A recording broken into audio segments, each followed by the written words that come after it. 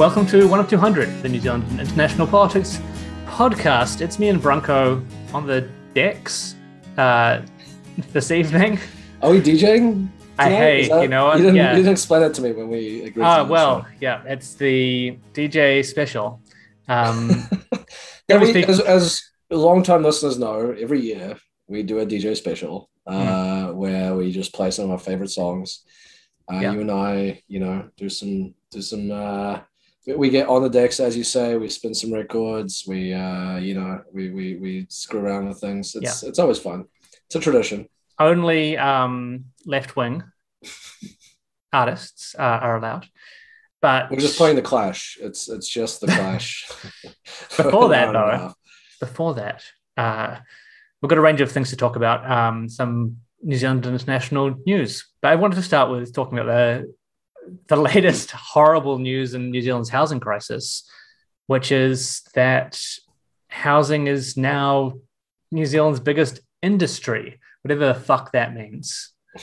Yeah, I think it's like economic contribution is the largest out of anything else. Yeah, according to, I think it was like from a property investment magazine that put this out. So, they do have a kind of incentive to emphasize or even perhaps overstate the size and importance of the property industry to New Zealand. That's very much kind of how they've spun this. But I wouldn't be surprised if that is true. Yeah, I think we're just lucky that it's such a productive industry. So it really just keeps the money turning around, keeping that money in the economy and not locking it up in rotting buildings, for example, and really treats its customers, renters, particularly well, because it's such a well-regulated industry now as well. Being the largest industry, the government has made sure to legislate appropriately to ensure that everyone involved is playing by the rules. Yeah, overall, no real issues. I mean, the trouble is for the wider economy. I mean, for instance, there was a Standard & Poor's, or I guess now they're just S&P. They went minimalist. Shit and piss. So many of us are going. Yeah. So S&P last week, I think, put a report about New Zealand's property industry, which apparently is now the biggest industry in New Zealand. And they said that there's a 1 in 3 chance that the housing sector, or the real estate industry rather, could see a massive correction in prices over the next 2 years, I believe. So, if the property industry really is as integral and significant to the New Zealand economy as this latest report seems to suggest it is, then that's not really that great news. That the sector that 30% knowledge, right. It's going through this period of way overinflated prices, and where value is really not being determined by anything real, but just by being determined by speculation. And if that is headed for some sort of massive crash, then we should be very worried. It's not a good egg, or it's not a good basket, or it's not a good egg. Either way, both the basket and the egg are not in good condition. Let's just put it that way before I get lost in this metaphor. Eggs are crawling into the basket through the holes. They're so the eggs are so past their use-by date. They have small little tentacles crawling out the bottom of them. They're crawling into the bottom of the basket through the holes and causing all kinds of Lovecraftian issues with the entire metaphor. I mean, we could go on. We could, and we clearly should. I think as well. This has been an issue since well before the 2020 election. We've had governments like attempting to run on capital gains tax. It has now, I think, a 60% plus rating among the public are in favor of some kind of capital gains or wealth tax of a property nature, but Labor decided last year to throw it away, to say that, we ran a capital gains tax previously, and the electorate rejected it, which just wasn't the case. It's a huge conflation of the way people vote, and just seems to have been an incredibly weak justification by Ardern's Labour and by Robertson in particular. And then post the 2020 election, when house prices just took off, it was predicted that dropping money into the economy in the form of the umbrella payments was going to cause issues in the property industry.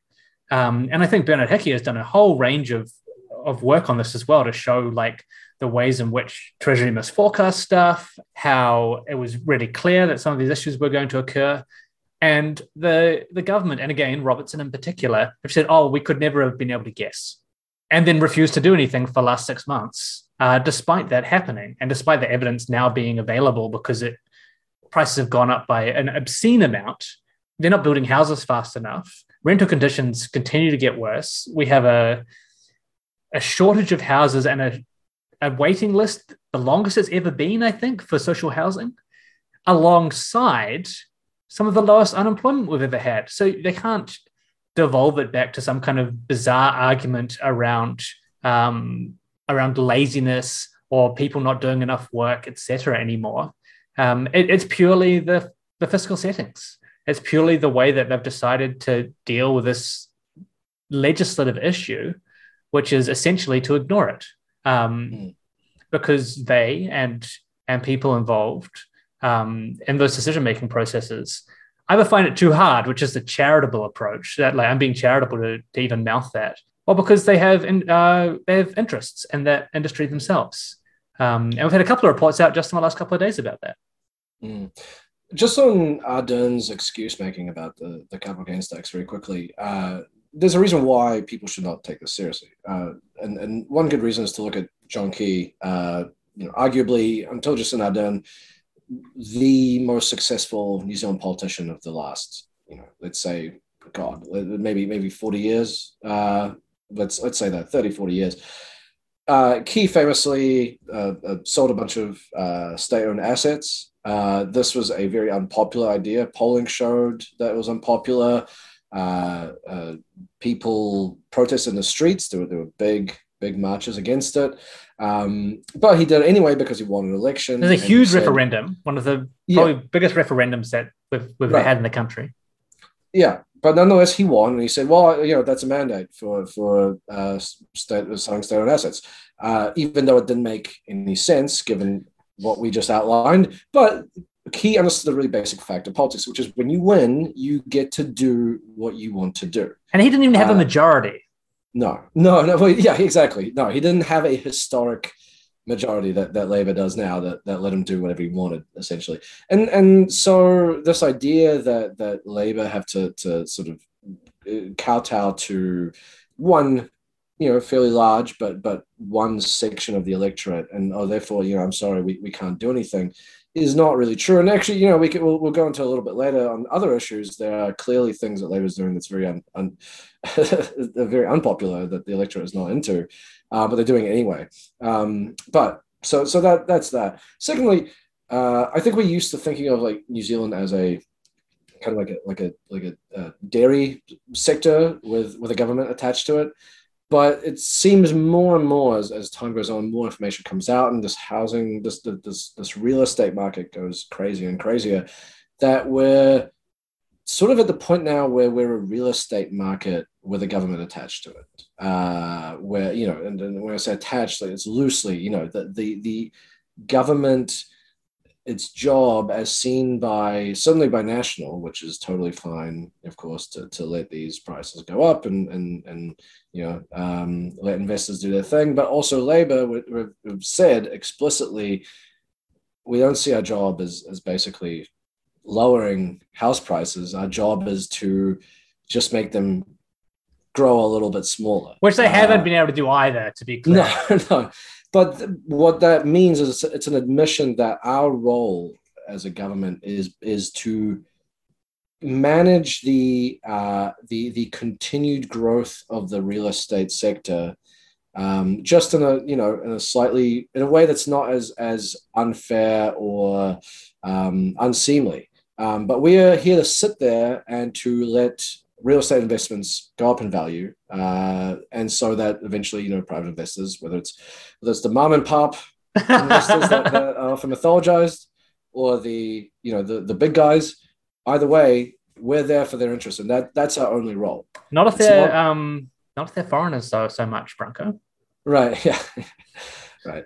Well, and so this is a very big admission of that. And then I think the other thing that's key about that is that there was a story just this week. I don't know when this is going to come out.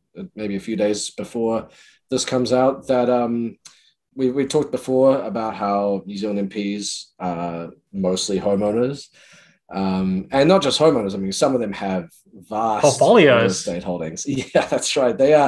They're full-time real estate investors who do parliamentary work on the side. Why is it not counted as just insider trading at that point? Honestly, well, exactly. And so this piece, it was on Stuff. I want to give a shout out to the reporter, who was Charlie Mitchell, and basically it's about how MPs' real estate holdings have gone up in value. The capital gains over the last, I think, year was $50 million. $50 million. So the people that are shaping the policy, the people that are basically saying our job is not to actually try and solve this crisis. It's basically just to manage it and make sure that it keeps accelerating. Well, it keeps growing, if not accelerating.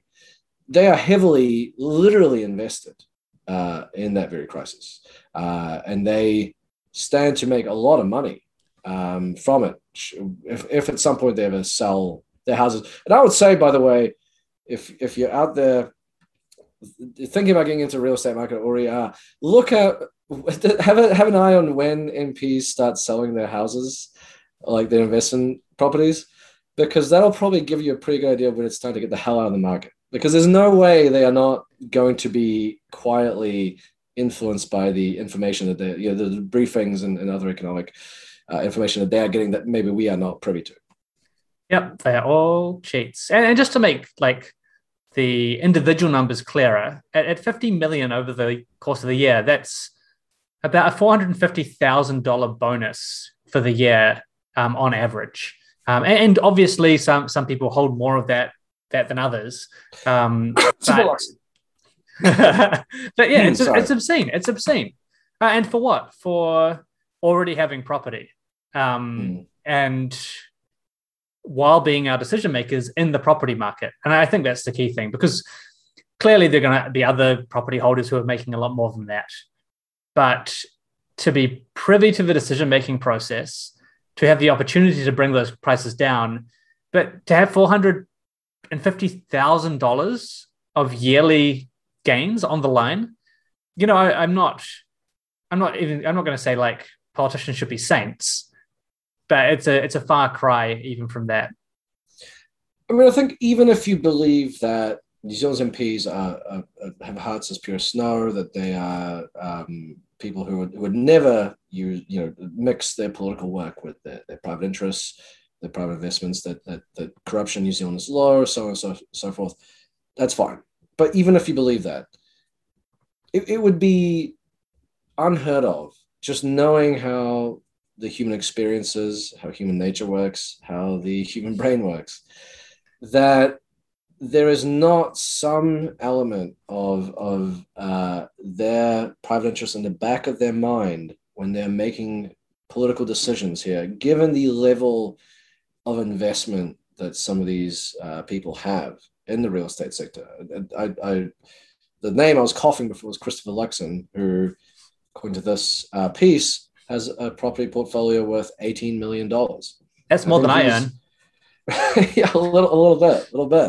It's a little more than a monthly Patreon contributions. But I mean, he's the worst of them all. But even if it's a fraction of that amount, that's still a lot of money that you have invested in the sector. And I mean, if you don't want that to be a sunk investment, if you're on the line for potentially a lot of money, the idea that is not acting subconsciously when people are sitting in Parliament and when they're deciding policy, when they're sitting in cabinet and deciding policy, beggars belief. Mm-hmm. I very much doubt it. And if you really believe that, then you really shouldn't be, for instance, you shouldn't have been outraged when you're reading stories in the US about, Trump owning hotels that like Saudi Arabia and various other foreign dictatorships were like buying renting rooms in to sort of influence him. You should have been like, oh well, no, I'm sure I'm sure he's not even it doesn't even consider keeping that. track of that. Exactly. I think as well, one of the things we need to keep in mind is that this is generational. This is, the entire country of New Zealand is founded on this. People in the government take property, from the indigenous Maori originally, and then they hoard it and they make it worth more and they pass it down to their family. There's a whole system and structure already built. This is also a path of least resistance for them, alongside it being in their interest. It is easier for them to do nothing, which, even for some of the people we might say are more on the side of, non-home owning New Zealanders, there's nothing moving them. There's a lot of inertia there as well. And as we were talking about before the show, if you are looking at the New Zealand political landscape right now and you're saying, wow, there seems to be a lot of kind of culture war stuff going on right now. There's less discussion among politicians about New Zealand's multiple crises. About the many just converging crises battling into each other, and into us as a country, but also as a species more generally. Well, I think this is one reason why, because nationals out there saying, yeah, we want house prices to go up and up and up and up, and mom and pop investors to do well. And what is the opposition party that is currently in government going to say? Well, we also want it to go up and up and up. We just a little bit less, but we also want the same thing. So it's not exactly for the substantial and growing number of New Zealanders who don't own property and never will. 30% are renters, I believe. Yeah, who are renters and probably will be conceivably for the rest of their lives, at least the way things are shaping up now. There's really nothing for them. If you pretend to be a party of kindness and ordinary people and workers and all this kind of thing, it's not exactly a good look if you're basically just having the exact same policy standpoint on maybe currently the biggest issue facing New Zealanders, as the party of business and investors. So you go to the cultural stuff, the stuff that you can show some differentiation around, even if it doesn't in the end really impact anyone's material well-being. What's obscene as well, there's some really clear crisis convergences here. So, maybe not having a house and the housing crisis influence the mental health crisis in New Zealand. I couldn't possibly be able to make sense of that particular one, but just maybe that could be an issue. But alongside that, you've got this raising cost of living in New Zealand. I've just seen something pop up on my feed from RNZ News. High log and beef prices push overall exports to record $6 billion. And we've had this, very recent discussion around food prices here in New Zealand, and these bizarre claims by agriculture exporters that, someone overseas can pay more for it, and therefore we have to set our New Zealand prices based on that, which is a complete fabrication, because we know and we can research ourselves and see that we charge far less for New Zealand products overseas, so we can compete in their market compared to the New Zealand market. I think someone was saying a block of cheese is $20 at the moment, like a kilo. It's outrageous. But we've got all these exporters who are just sending logs. They might be good for building fucking houses, or fixing up our infrastructure. And beef, hey, you know what? That could be sold here a lot better without the climate or food cost effects on New Zealand. And we don't really get anything out of that. And we're not even talking about climate change at this point. Really, you've got this multitude of different things converging. We have the floods down south, across most of the country. People who have just been permanently unhoused. They never a whole bunch of stuff got red zoned because they had another 1 in 100 year flood.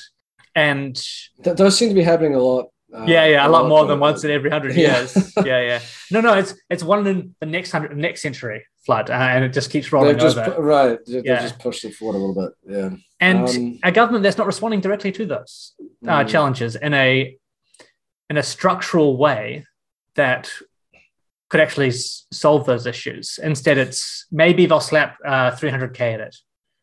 Well, as we said, a government's role, as envisioned by many of the New Zealand political establishment, is not to solve problems; it's to manage the problems that are just inevitable and that are impossible to solve. Yeah. There's nothing actually the government can do.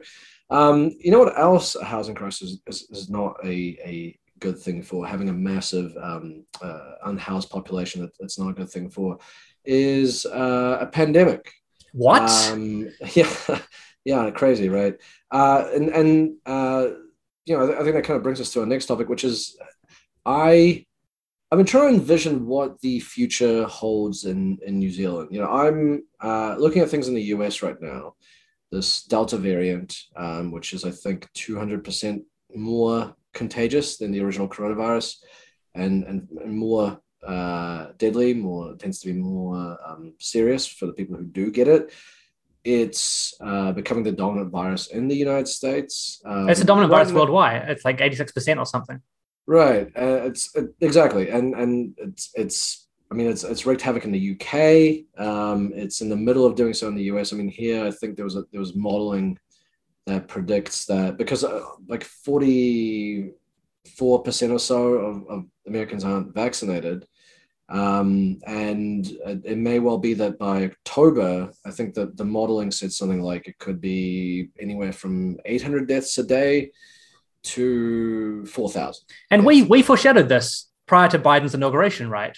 Yeah. We said, and you said in particular, Branko, the rhetoric at the moment is going to be that this is not okay to get past Trump. But we already know from previous behavior during the outset of the pandemic when they played chicken with Sanders over this, that once the inauguration has occurred, they'll very quickly change what their messaging is around this. And it'll now be I think within a month and a half, it became these deaths are inevitable. That's right. Or it's Trump's fault, which of course it is to some extent. Well, the new messaging is this is a pandemic of the unvaccinated.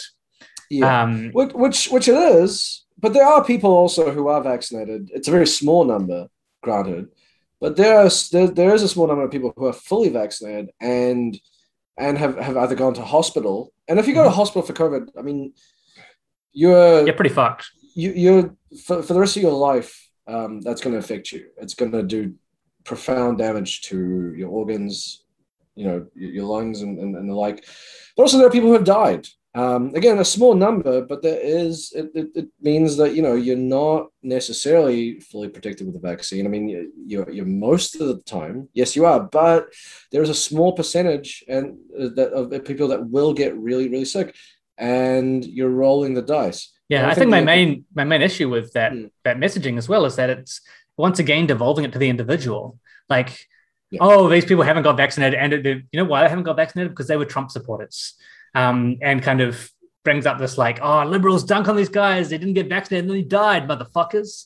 Well, and not just Trump supporters. I mean, unfortunately, one of the highest vaccinated groups is African Americans, who quite understandably have a lot of distrust towards the government. Almost like a systemic issue. Yeah.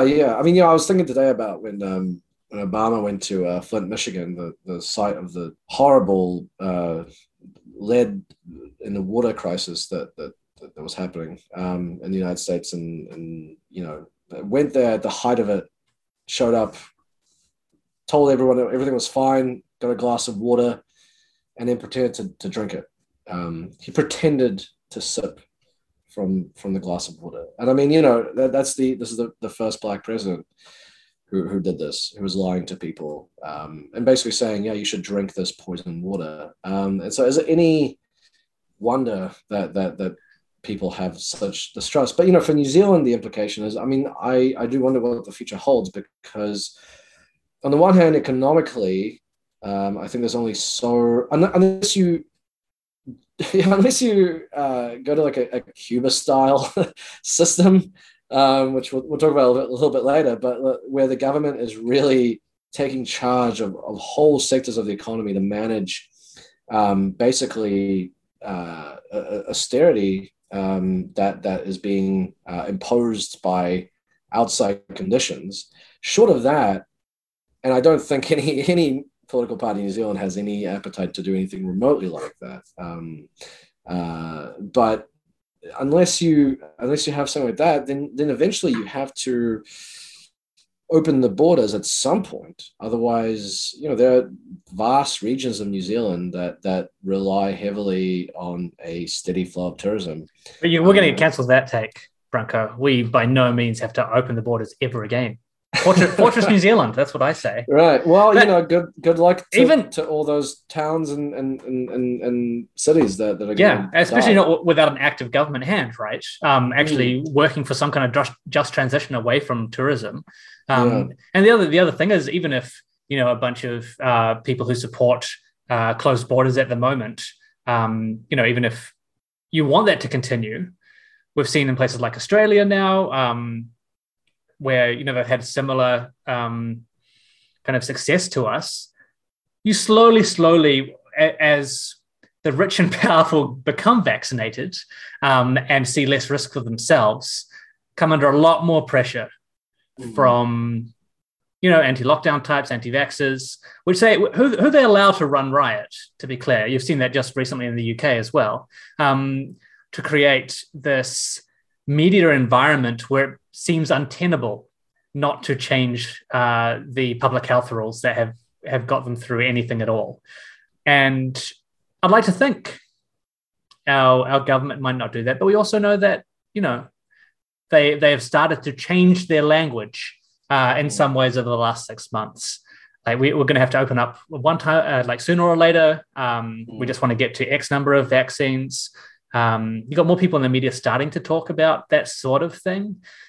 We're lucky we have a smaller population, so we're unlikely to get like the huge turnouts. And our media here, I think, has, partly because it's non-Murdoch, has not been as outrageous as we've seen elsewhere in support of these ideas. But yeah, I don't think we should be confident that this Labour government will definitely continue with the best public health approach. If the questions around the economy get strong enough, given that they have been unable to even solve or do anything at all about the housing crisis or the crisis for renters, or build MIQ facilities. Yeah, right.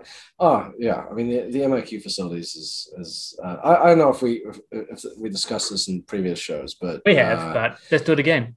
But well, I mean, there was the article that came out a few weeks ago, I think, at this point, where someone did an OIA and they found that the government had been advised, I think last year, like middle of last year, that they should build their own private facilities, which of course is a no-brainer. Why on earth would you force people to spend money on 5-star hotels if you can just build facilities that you can house them in free of charge, or at least for a far, far lower price? And then eventually you can repurpose it for anything. Refugees, social housing, climate refugees, problems, a hospital. It could be. I don't give a shit. Things.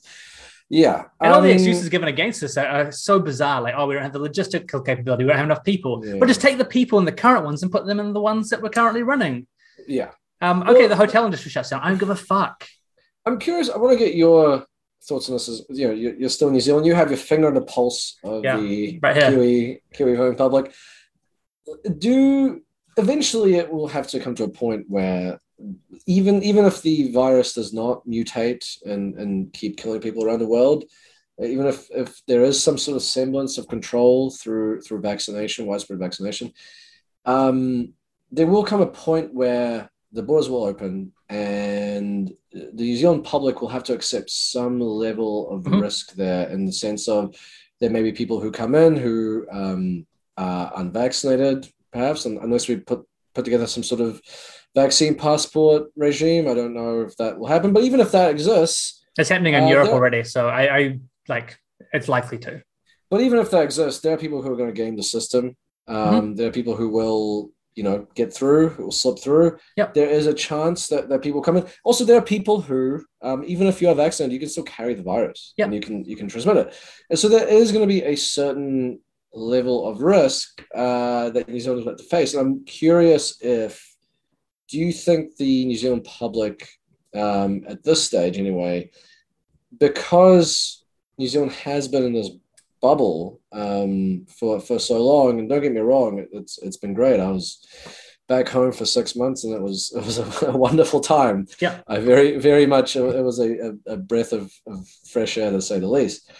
But it is after all this time of sort of being in this risk-free zone, will New Zealanders be able to transition to this other system where they will have to live with a certain level of risk if they want things to, quote unquote, return back to normal? If they want to go travel without paying $5,000 every single time they travel back and forth. I think this is certainly something that people accepted more readily before we had a rolling wave of new variants driven by the US and the UK in a lot of ways. Let's be clear about that.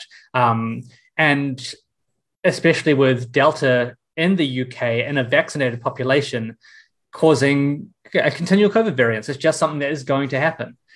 So we had probably a disease that was easier to control previously. So some of that risk would have been easier to mitigate, essentially. I think there's going to be a core of people who are just never going to be happy about it. But it's going to depend on the comms from Ardern, because a lot of the most fervent defenders of the government's choices, and I mean, I'm a defender of the government's choices as well, but I'm talking about people who will accept zero criticism and kind of go into bat for Ardern's comms, even when and Hipkins' decisions, even when they're shit. Right, as in the people who are like, well, they couldn't do anything but. No, exactly. People in 5-star hotels in the middle of the city. Yeah. So those are the kind of people that you'd expect to continue to pull that line. But if Ardern says otherwise, they'll just flip. So I don't think there's anyone really here that would have an issue with it if it came down from government at the moment, except maybe some, public health experts. But we're really easy. It's really easy to kind of throw those aside once the government doesn't need them from a concept. They don't count. They don't get. Well, yeah. Once they're inconvenient to the Poogaloo's, it doesn't really matter what they say. Yeah. So, and there might be a hardcore of maybe what you call public health leftists or something like that, who are like, oh, we really need to get more under our feet here. But I would maybe consider myself in that group, and I don't see any way in which it'd be justifiable after a certain point. I think it's more likely that we have less travel to and fro because of climate concerns, honestly. At some point, maybe a best case scenario is that we move into the COVID jab becomes a regular flu jab alongside the flu jab, Well, I was reading yesterday in the New York Times that some of the data seems to show that the vaccine actually gets weaker after about 4 to 6 months. So, for instance, in Israel, which had one of the earliest vaccination regimes, very early, very aggressive, their vaccine efficacy rate, I believe, fell from something like 90%, which is pretty standard, to about 39%. That's pretty not standard. No, which means sort of regular booster shots are critical. And it'd be good for that, as if we had some kind of facility that we could repurpose so that people could just get stuff done and then quarantine if they needed to. Yeah, right. But I think that's another variable here that just kind of reminds us that we really have no idea how.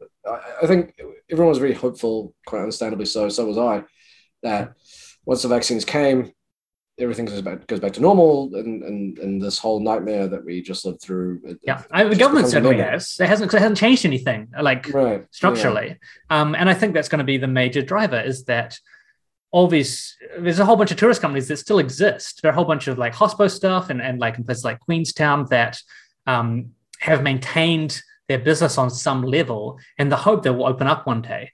And there's been no work done by the government or those industries themselves to reposition themselves and say, oh, shit, I wonder what the next pandemic's going to be. I maybe shouldn't be in this business, or I should at least change what I'm doing in this business to make it more viable.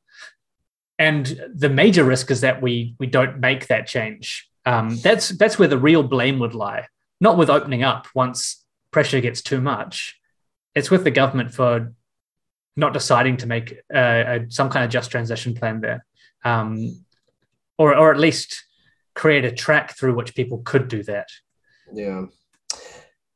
Yeah, a lot of uncertainty, I think, for what exactly things are going to go like, which obviously it's not good for businesses that sort of and that brings us to uncertainty. And the group maybe that most of all suffers from this uncertainty, and we've covered this before on the show, but I think it's worth talking about again a little bit.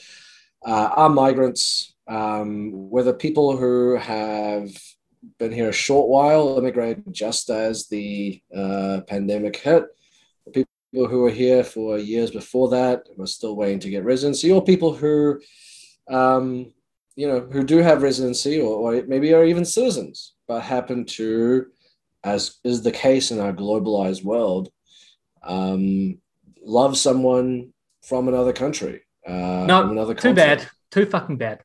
Right. And this is a thing that I guess is I've been looking at for a very long time. I've talked to, I'll probably say at this point, dozens of migrants and Kiwis with migrant partners over the last, at this point, over the last year. And they're heartbreaking stories. And to me, this is an absolute scandal. The fact that it is not treated as a human rights abuse issue by this government that claims to, that brands itself with kindness, that goes around the world. Jacinda Ardern is beaming from magazine covers both here and abroad. And the reality is that the New Zealand government, if you're a New Zealander listening to it, your money is paying for this, is paying for essentially torture and traumatization of families, of children. It's paying for the separation of families. When I made this comparison, people got angry with me. The kind of people that you kind of previously singled out, the people who kind of will defend this government no matter what they do. But people do you want COVID to get into the country? Because that's what you're asking to happen. Right, that's their own choice. It's their own choice that they did this. Unless, of course, it's the Wiggles, or it's the Lion King, or it's a billionaire with a America's Cup team, or it's the West Indian cricket team. No, but you know what? We have to try and make some things happen. Yeah. Well, people got angry at me for this comparison. I have made the comparison that look, even if you say that this is not being done intentionally, that families are being separated, and it is. Let me deal with that point in a second. But even if you say that this is just an unfortunate outcome of New Zealand's border policies, and that it's too bad it's happening accidentally. Well, okay, but our MPs almost singular, across the board, all said when Trump was forcibly, intentionally separating families as a sort of punitive measure to discourage immigration, undocumented immigration, that families should stay together. They didn't say, well, if he did this accidentally, it would be fine. I don't think there was a single person in New Zealand who would have said, well, as long as Trump just accidentally, as a byproduct of this policy, ended up separating families, well, you know what, we would be okay with that. No, the simple principle is families should stay together, and I believe that wholeheartedly, and I think most Kiwis do. But the fact is, for the past nearly 2 years at this point, a year and a half, that is not what's been happening in Aotearoa. What has been happening is that people, often with a right to come here, families of visa holders, people who had been allowed to, who've been hired for jobs here, or with students who have been here for a number of years. I mean, a panoply of different circumstances.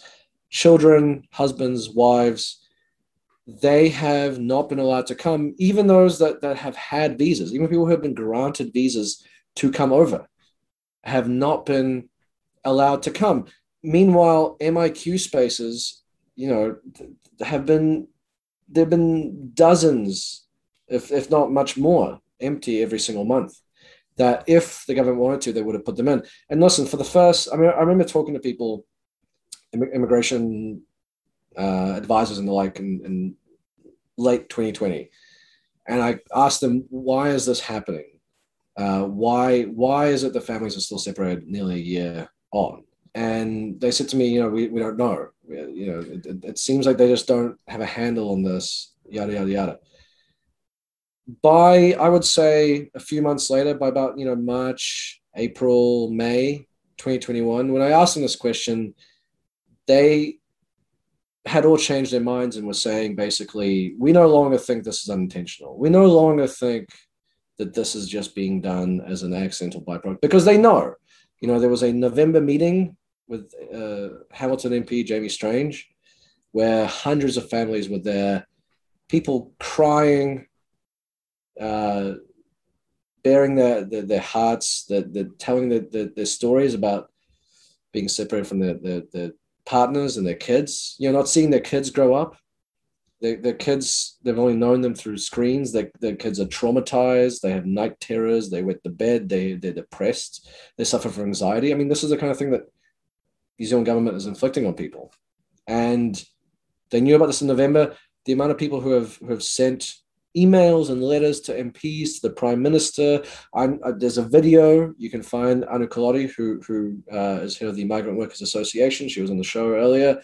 You can find a video on their Facebook page where, I think in November 2020, she tells Ardern face to face, personally, about the fact that there are migrant workers who cannot bring their families here. So at this point, we are, a year and 4 months on from that. Yeah. And nothing has changed. And in fact, things are seemingly getting worse. Yeah. And I wish people got angry about this. You say that nothing has changed, but in fact, we have introduced a new migrant setting, a new immigration setting to let rich people in. That's so right. Yeah. I don't know, Branko. Maybe you should give the government some credit where it's due. That's really nice. But the other thing alongside that is, I think there've been about 3 or 4 stories about it, right? And there's been a couple of MPs talking about it. But it gets nowhere near the amount of coverage that some little piece of shit like big hospo motel owner gets when they're having a cry about their business having no tourists in it. Right. Which is story after story after story, to be clear. It's a far more compelling argument for why we should open the borders back up than any other. Well, but the thing is, you don't have to deal with this by opening the border. You don't even have to do that. No, it is easily done. You could set aside. There are already MIQ spaces anyway that are free, but you could set aside. You could have set aside for the past year some number every month, and you would say this is for families to be reunited. Yeah, and we're gonna prioritize, and we're gonna say, okay, well, these people have been separated for the longest. Children first, or families with children first. Then we're going to do partners, and so on and so forth. They haven't done that, and that's a choice. Yes, it is a choice. It is a choice. After a year and 4 months, it is absolutely a thing they're doing consciously. And again, the people I've spoken to, immigration advisors and the like, all uniformly have said to me that they think what's happening is, look, the Labour government came into power in 2017, promising to cut immigration. They didn't really do it, but they actually did tighten immigration in certain ways, but overall net migration didn't really fall. But now they see this as a way that they can finally, basically cut numbers, which the government has essentially said. They said they're going to do this big immigration overhaul. Not in the way that you wanted, though. Yeah, right. Yeah, well, yeah, exactly. To make it actually harder to come in. To which I say, if you believed Winston Peters is a xenophobe and a dangerous demagogue, and I can completely understand that, and if you think Donald Trump is a fascist or his immigration policies, yeah, every pejorative you can imagine for the things he's done. Okay, but then hold this government to anything remotely approaching the same standard as they slash immigrant numbers. And not just slash immigrant numbers, but do it in the most punitive, awful way possible. Just the most inhumane thing you can possibly imagine. I mean, I've talked to people whose marriages are broken up because of this. The latest twist in this saga, maybe not the latest, but one of the latest twists. People remember in April, the government, because they were feeling pressure around this, there were a lot of news stories around this, around health workers being separated from their families. Around when it was health workers, right? And you're just like, holy shit. Right, yeah. They're pretty important traditionally. Let alone in a pandemic. Yeah. But what do we know? Yeah, exactly. So the government felt the need to seem like they were doing something.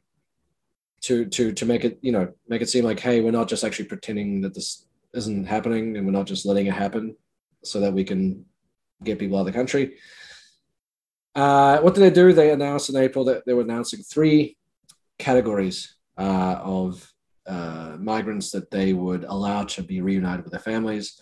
One of which was the one that was probably the most controversial was the third category 3, which was highly skilled workers who not just being highly skilled, but also made double the median salary, so at least $105,000 a year, right? So obviously hugely problematic, the idea that someone's worth to this country, let alone the economy, is predicated on how much money they make and if they have certain skills.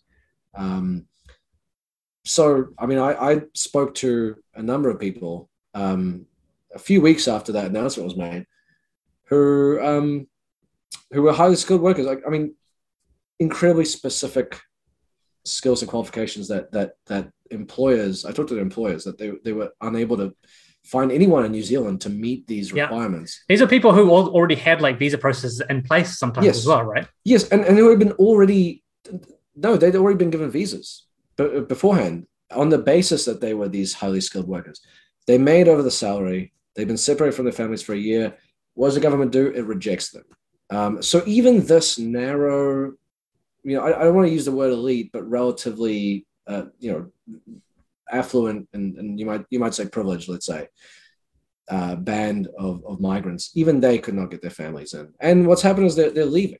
And I mean, there's been a few pieces recently kind of going into this even more, where there's people who are maths teachers that are leaving. There's people who are in the health sector who are leaving. Again, all of these highly skilled, very specifically skilled, high-earning workers can't get their families in who are leaving. And I mean, even if you don't care about human rights and human beings, does that make any sense from an economic perspective to in these sectors that we are barely able to keep their heads above water? Yeah, especially when we have a bubble with Australia, right? Right. Who pay better, have better conditions and cost of living and yada, yada, yada anyway. Yeah. New Zealanders are leaving overseas because why the hell would you work in a overburdened, straining healthcare sector for the relatively meager pay that you get when you could go overseas and make way more money and probably not want to kill yourself, and not have the government, threaten you with a pay freeze that you then have to sort of threaten a protest to prevent. So we're pushing those people out. The education sector, the health sector, these vital parts of our society and economy. Aged care sector. Yeah, we're saying, no, we don't want you here. I mean, does that make sense to anyone? If you even if the only thing you think this government is doing right is they're managing the economy well or whatever, to me that is not good management. That is either incompetence or just plain idiotic decision making. It can be both. Yeah, I think one of the other things we're seeing alongside this in terms of news stories is that there are these companies who have written scripts to like quickly snap up all the MIQ spaces and charge people exorbitant amounts of money, and that's shitty and like an awful thing to do and a really terrible business idea, but it's a smokescreen really, because the system doesn't have to be that way. And there are no structural changes being made. Even when there was a reasonable amount of pressure around it, the government basically said, that's just what happens.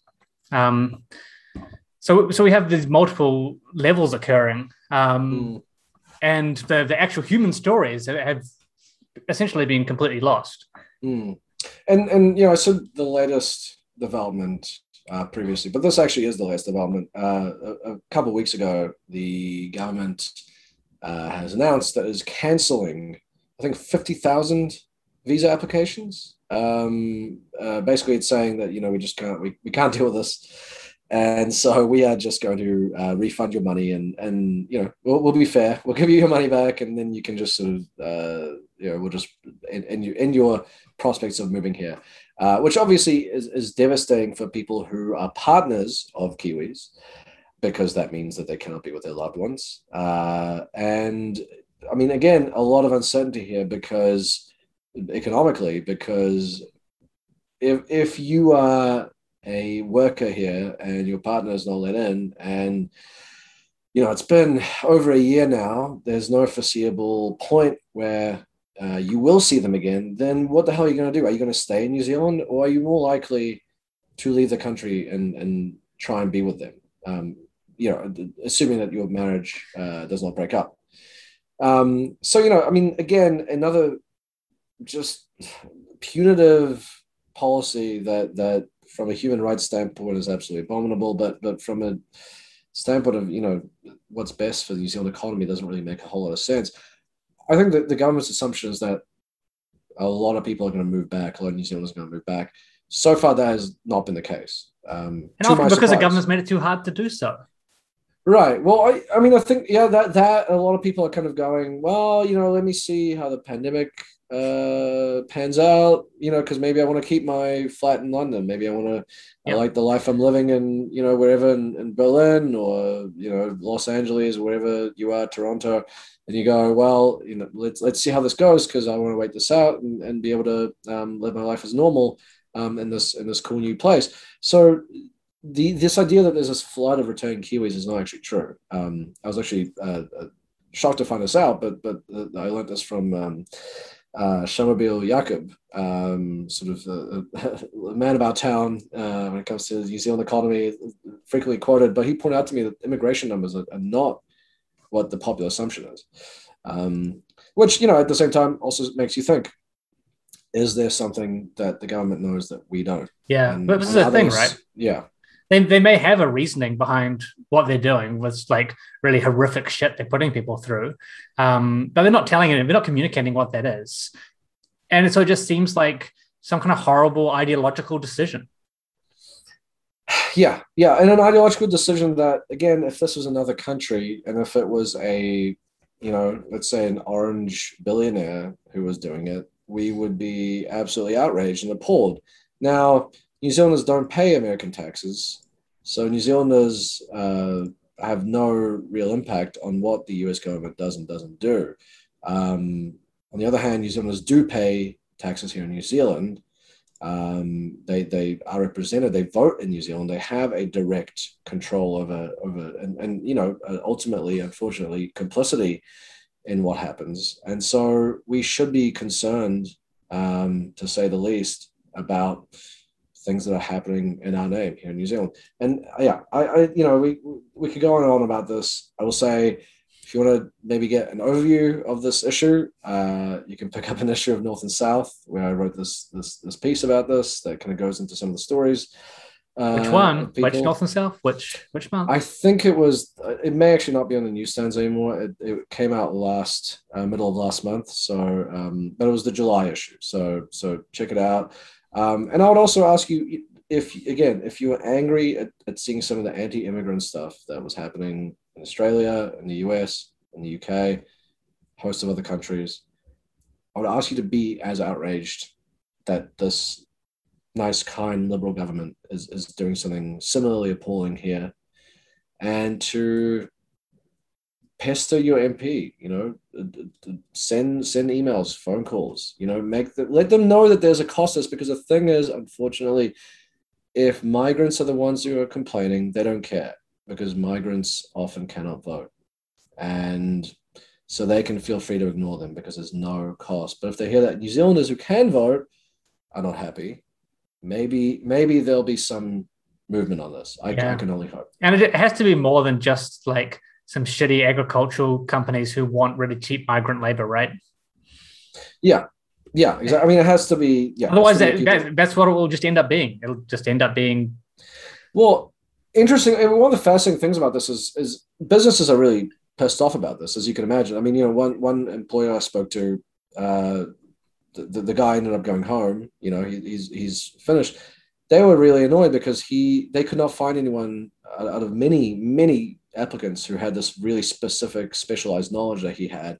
And what they were hoping was, one, that they would expand their business, and two, that they would, so they would actually hire a Kiwi after that, who this guy would sort of mentor and train, and therefore they wouldn't have to rely on foreign labor. And you would also get a Kiwi who was hired. They were going to actually hire someone else in another department of their business because they were going to expand, who would also be a Kiwi. So, this idea that by kicking these people out or pushing them out, that it's better because now Kiwis have a more competitive edge to get jobs is not really true. But businesses are really annoyed about this, and it's very fascinating to me where the government is fine to draw the ire of businesses and to defy them, and where it will say, well, we can't do this thing because we don't want to get the private sector to get. Well, they have allowed more temporary migrant workers, haven't they, for some of those agricultural industries, which kicked up a stink. Yeah, which is fine. Yeah. Bring people over here, exploit them for a little bit, and nice. We love that shit. Yeah, exactly. Yeah. Anyway. Like you said, really interesting to see where they draw the line. Yeah. But yeah, that brings us to our last thing, kind of a non sequitur rather than a segue. But just wanted to head over to Cuba, which has been one of the many targets that the United States has been trying to start a war with over the last 3 or 4 months. Just a whole bunch of propaganda is out there, whether it's anti-China stuff or some of that Russian stuff trying to start coming back up, or take your pick of places in South and Central America.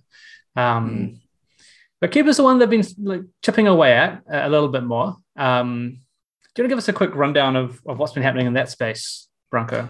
Yeah, sure. So I think to begin with, let's acknowledge a basic reality, which is that Cuba is an authoritarian dictatorship. It's a one-party state, essentially. It's a country controlled by a very small elite. There isn't a free press. Civil liberties are not respected. There isn't really a democracy, at least in the sense that we think of it. These are all bad things. At the same time, Cuba also has a really well invested and thriving health and education sector. They're very high on the developmental index and have been for many years, despite being a very poor and small country. To the extent that they were sending out doctors to help people with the pandemic, and they've got one of the vaccines in circulation now. Yeah, exactly. These are the two things. Now, what would be lovely is if you had Cuba's, robust investment in sort of its people's economic rights and security, as well as a commitment to their democratic rights and civil liberties and the like. That would be the ideal thing: a democratic Cuba, a democratic free Cuba that is also still maintains this kind of the socialist investment in the economy. Now, the Obama administration, which is a very centrist liberal administration, their point of view was that the way that you could bring about this fact that you could bring about democratization and political liberalization in Cuba, it was not through sort of punitive economic and quasi kind of covert war against the country as had been waged for the previous hold on, where are we up to now? God, 40 years? Yeah, well, 60 years now, right? 60 years now. So at that point, I guess 50 something, low 50s.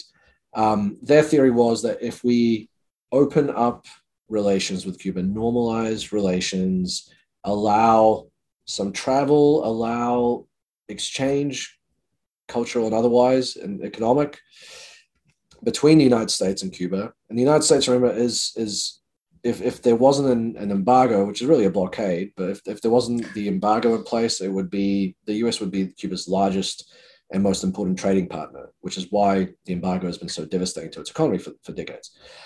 So the Obama administration, even it couldn't remove the embargo without Congress, which is a non-starter, but it removed some barriers and started to normalize relations because it figured, and I think quite correctly, the embargo has not worked. Cuba has been a dictatorship for 60 years, despite all this stuff. So clearly that's not worked. So they thought, this is a way that we can actually maybe help bring about some reforms and give people more freedom in Cuba. Trump administration came in, and being Republicans and being staunch, anti-communists, decide that no, they would go back to the failed policies of those previous years, and they ramped up economic sanctions, just as they did to other countries. The U.S. right now is Iran's another one which they're doing, right? Iran, Venezuela, and the sanctions on Venezuela have not only been devastating for Venezuela, killing, I think, something like 40,000 extra people a year by one estimate, but also it's meant that it's had an effect on Cuba, because Cuba, since the fall of the Soviet Union and since Chavez rose to power, has been very dependent on Venezuela for cheap oil imports and the like, and aid. And so that has actually had a knock-on effect on Cuba. All of this is to say that at this point, a couple of weeks ago, there were protests broke out in Cuba. Broke out, inverted commas.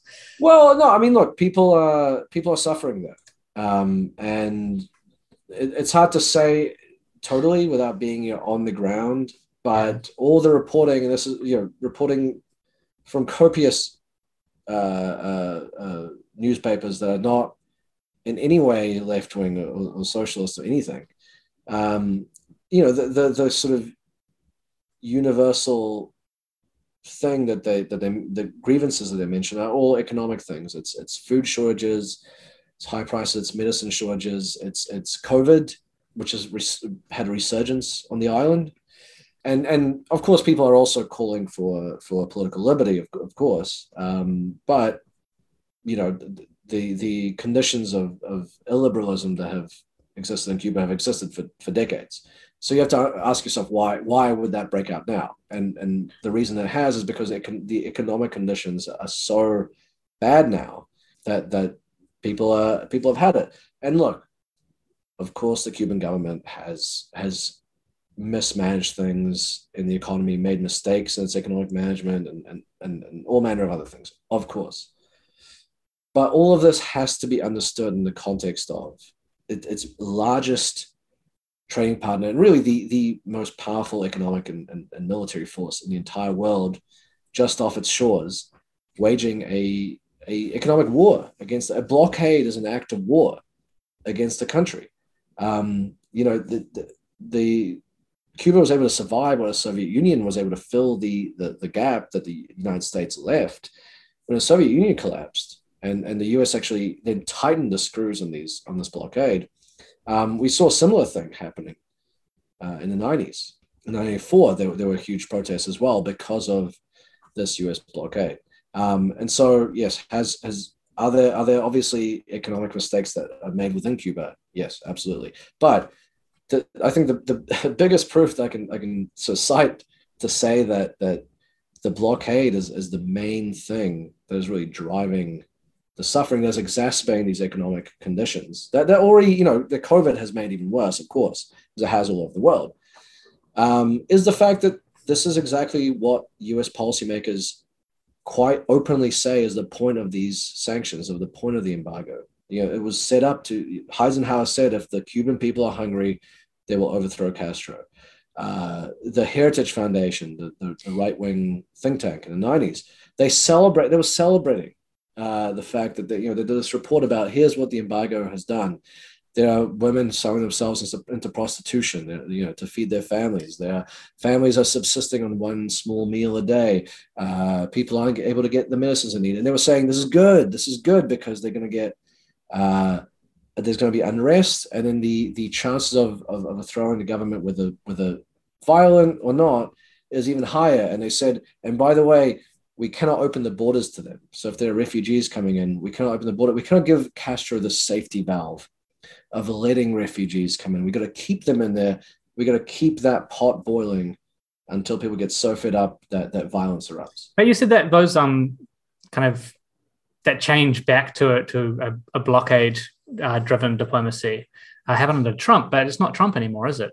So, and wasn't Biden Obama's brother? So why isn't?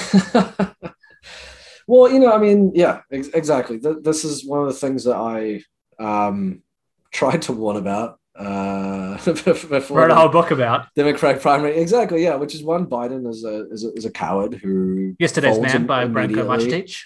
Thank you for the plug. Yeah, please go onto Verso and buy it if you want to know everything that you're seeing already. Biden is someone who folds immediately under any pressure from the right. He has no capability to stand up to right-wing attacks, and so they took a stance very early on, and this is really very much the case with a lot of Biden's foreign policy. It's not that different from Trump's. It has in some key ways, but on Iran and a whole host of other things, pretty much identical. They said, well, we're not going to do anything with Cuba. We're just going to leave it as it is. It's not a priority. I honestly don't think that the Biden administration is actually committed to overthrowing the Cuban government. I really don't, because it's a completely pointless thing to do, and it would just mean a massive refugee crisis on their shores. Then they're already dealing with immigration. They're going to have a full plate on immigration. So I don't think that they actually care about this, but they, for the sake of appearances, for the sake of avoiding getting attacked and having their kind of domestic policy unravel, are doing because there are a bunch of hawks just running around looking for an enemy. Look, I don't think they care particularly. I think they don't care who it is. But I don't think that they're like, this is a top priority of ours. I think it's just kind of like, well, whatever. Well, they'll survive, and we can maybe get to this later if we get to it. But what's funny to me is that this is a very good case of poor statesmanship. It's the idea that we'll just kick the can down the road, and so we don't have to deal with this now. Because if we went back to Obama era policy, we'd get attacked. So we won't do that. Well, guess what? Now protests are erupting, and they're getting attacked anyway, because now the right is kind of pushing for outright regime change in Cuba. And then you got some members of the left, not actually in Congress or anywhere really. I think we're a couple. But then you had a supporters of Cuba bought a massive ad in Times Square and shit like that. So many people have come out in support of Cuba. Right. Yeah.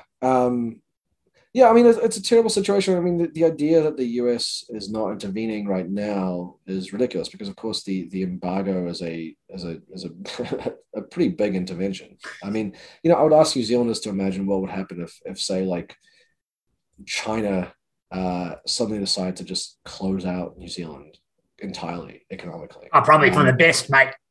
I've been listening to Anne-Marie Brady, and that's what she says we should do. But no, of course it would be devastating for our economy. Who's going to buy all our milk powder and all that? Milk solids, yeah. Yeah, imagine. So and that's not even that good an example, because I would say the US is a much more important trading partner to Cuba than China is to New Zealand, because New Zealand could at least maybe go Australia and the UK, but yeah. So the other thing I think to note about this is that the embargo is opposed by the entire world. It's the US is very isolated in its insistence on keeping this policy in place. We had, just a week ago, I think it was the Mexican president AMLO said, in response to the protests, well, the embargo should be lifted. Brazilian president-to-be, hopefully, fingers crossed, Lula said the embargo should be lifted in response to the protests. a few weeks before the protests broke out, the UN voted for the 29th year consecutively to condemn the US embargo. And so it was, I think, 184 countries to 2. The only 2 countries that were staying. I wonder who they could be. Take a guess, listeners. Take a guess now, and then Branko will tell you who they were. Take a guess. We'll just give a quick. Okay, 3, you've guessed. 2, 1, drum roll. Tick, the United States and Israel. Hey, you probably got it right. Congratulations. Share this with a friend.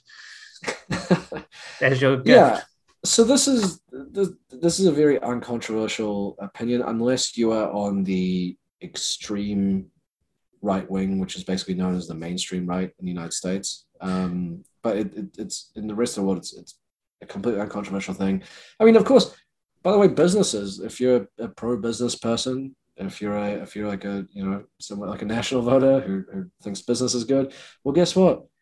Businesses suffer from the embargo too, because I think something like $6 billion a year it was estimated that farmers, US farmers and businesses lose every year from the embargo. I mean, there's also a lot of businesses would love to invest in Cuba and expand there, but they can't, because even if conditions change from Trump and whatever Republican takes power next time, the fear is that, well, they would just put these sanctions back on and make things difficult. So overall, there is no reason to keep this really vile policy in place. For what New Zealanders can do, I'll be honest with you, I don't know. But if you're interested to find out how you can help, there is a meeting being held at 5:30 p.m. Thursday, July 29th. Hopefully this episode comes out. I'm going to make sure it is. A little bit before then. It's at the First Union offices at 120 Church Street, Onehunga. So it's 5:30 p.m. Thursday, July 29th, First Union. And there's a public meeting to discuss the economic situation in Cuba and everything that's been going on, and hopefully offer some proactive solutions for what Kiwis can do to you know get through this terrible thing. I mean, one more thing I'll just say. I mean, for example, the COVID situation there is really bad right now. Not as bad as the United States, not even close to what it was at its worst, but it's pretty bad. But Cuba has a vaccine. They have a vaccine. They developed one, which is incredibly impressive for a country that is poor and has been basically trampled on by massive imperial power just next to it. But they can't administer the vaccine because they can't get syringes because of the blockade. Wow, that's horrific. Yes. And so I hope, you know, maybe this meeting, I don't know what the content is, but I hope maybe one of the solutions is how to get aid like this into Cuba to actually help them get through this crisis. And then hopefully, you know, if they ever get back to some sort of normalcy economically speaking, we can see a Cuba that is politically free as well as economically secure. That would be nice. Great. Hey, good mix of New Zealand international stuff there this evening for our listeners. If you have enjoyed this, do you have any final thoughts in general, Branko, before we slice this one up? No, I think I'm out. I'm done. Yeah, cool. Yeah, if you've enjoyed this, give us a share. Check us all over Twitter, all over Facebook, all over Instagram, wherever you want. If you tag at 1 of 200 podcast, we'll even put a favorite on it. You can find our articles and other stuff at 1of200.nz. And there's also a link to our Patreon there. We're trying to expand at the moment, so any couple of dollars you can give us per month is fantastic. We want to do a whole bunch more in the independent left media space, and we really need resource and contributors to do that. As you all know, it's not easy to do independent media here in New Zealand, so every little bit counts. And I want to give a big thanks to everyone who's been supporting us over the last 2.5 to 3 years. Thanks for listening, and we'll catch you next time. Relentless routines, the dying embers of your dreams. Is the lie aspirational? Will you die keeping your glass half full? The relentless routines, the dying embers of your dreams. die keeping your glass half full. You don't hate your nation, you hate nationalism. You don't hate your nation, you hate nationalism.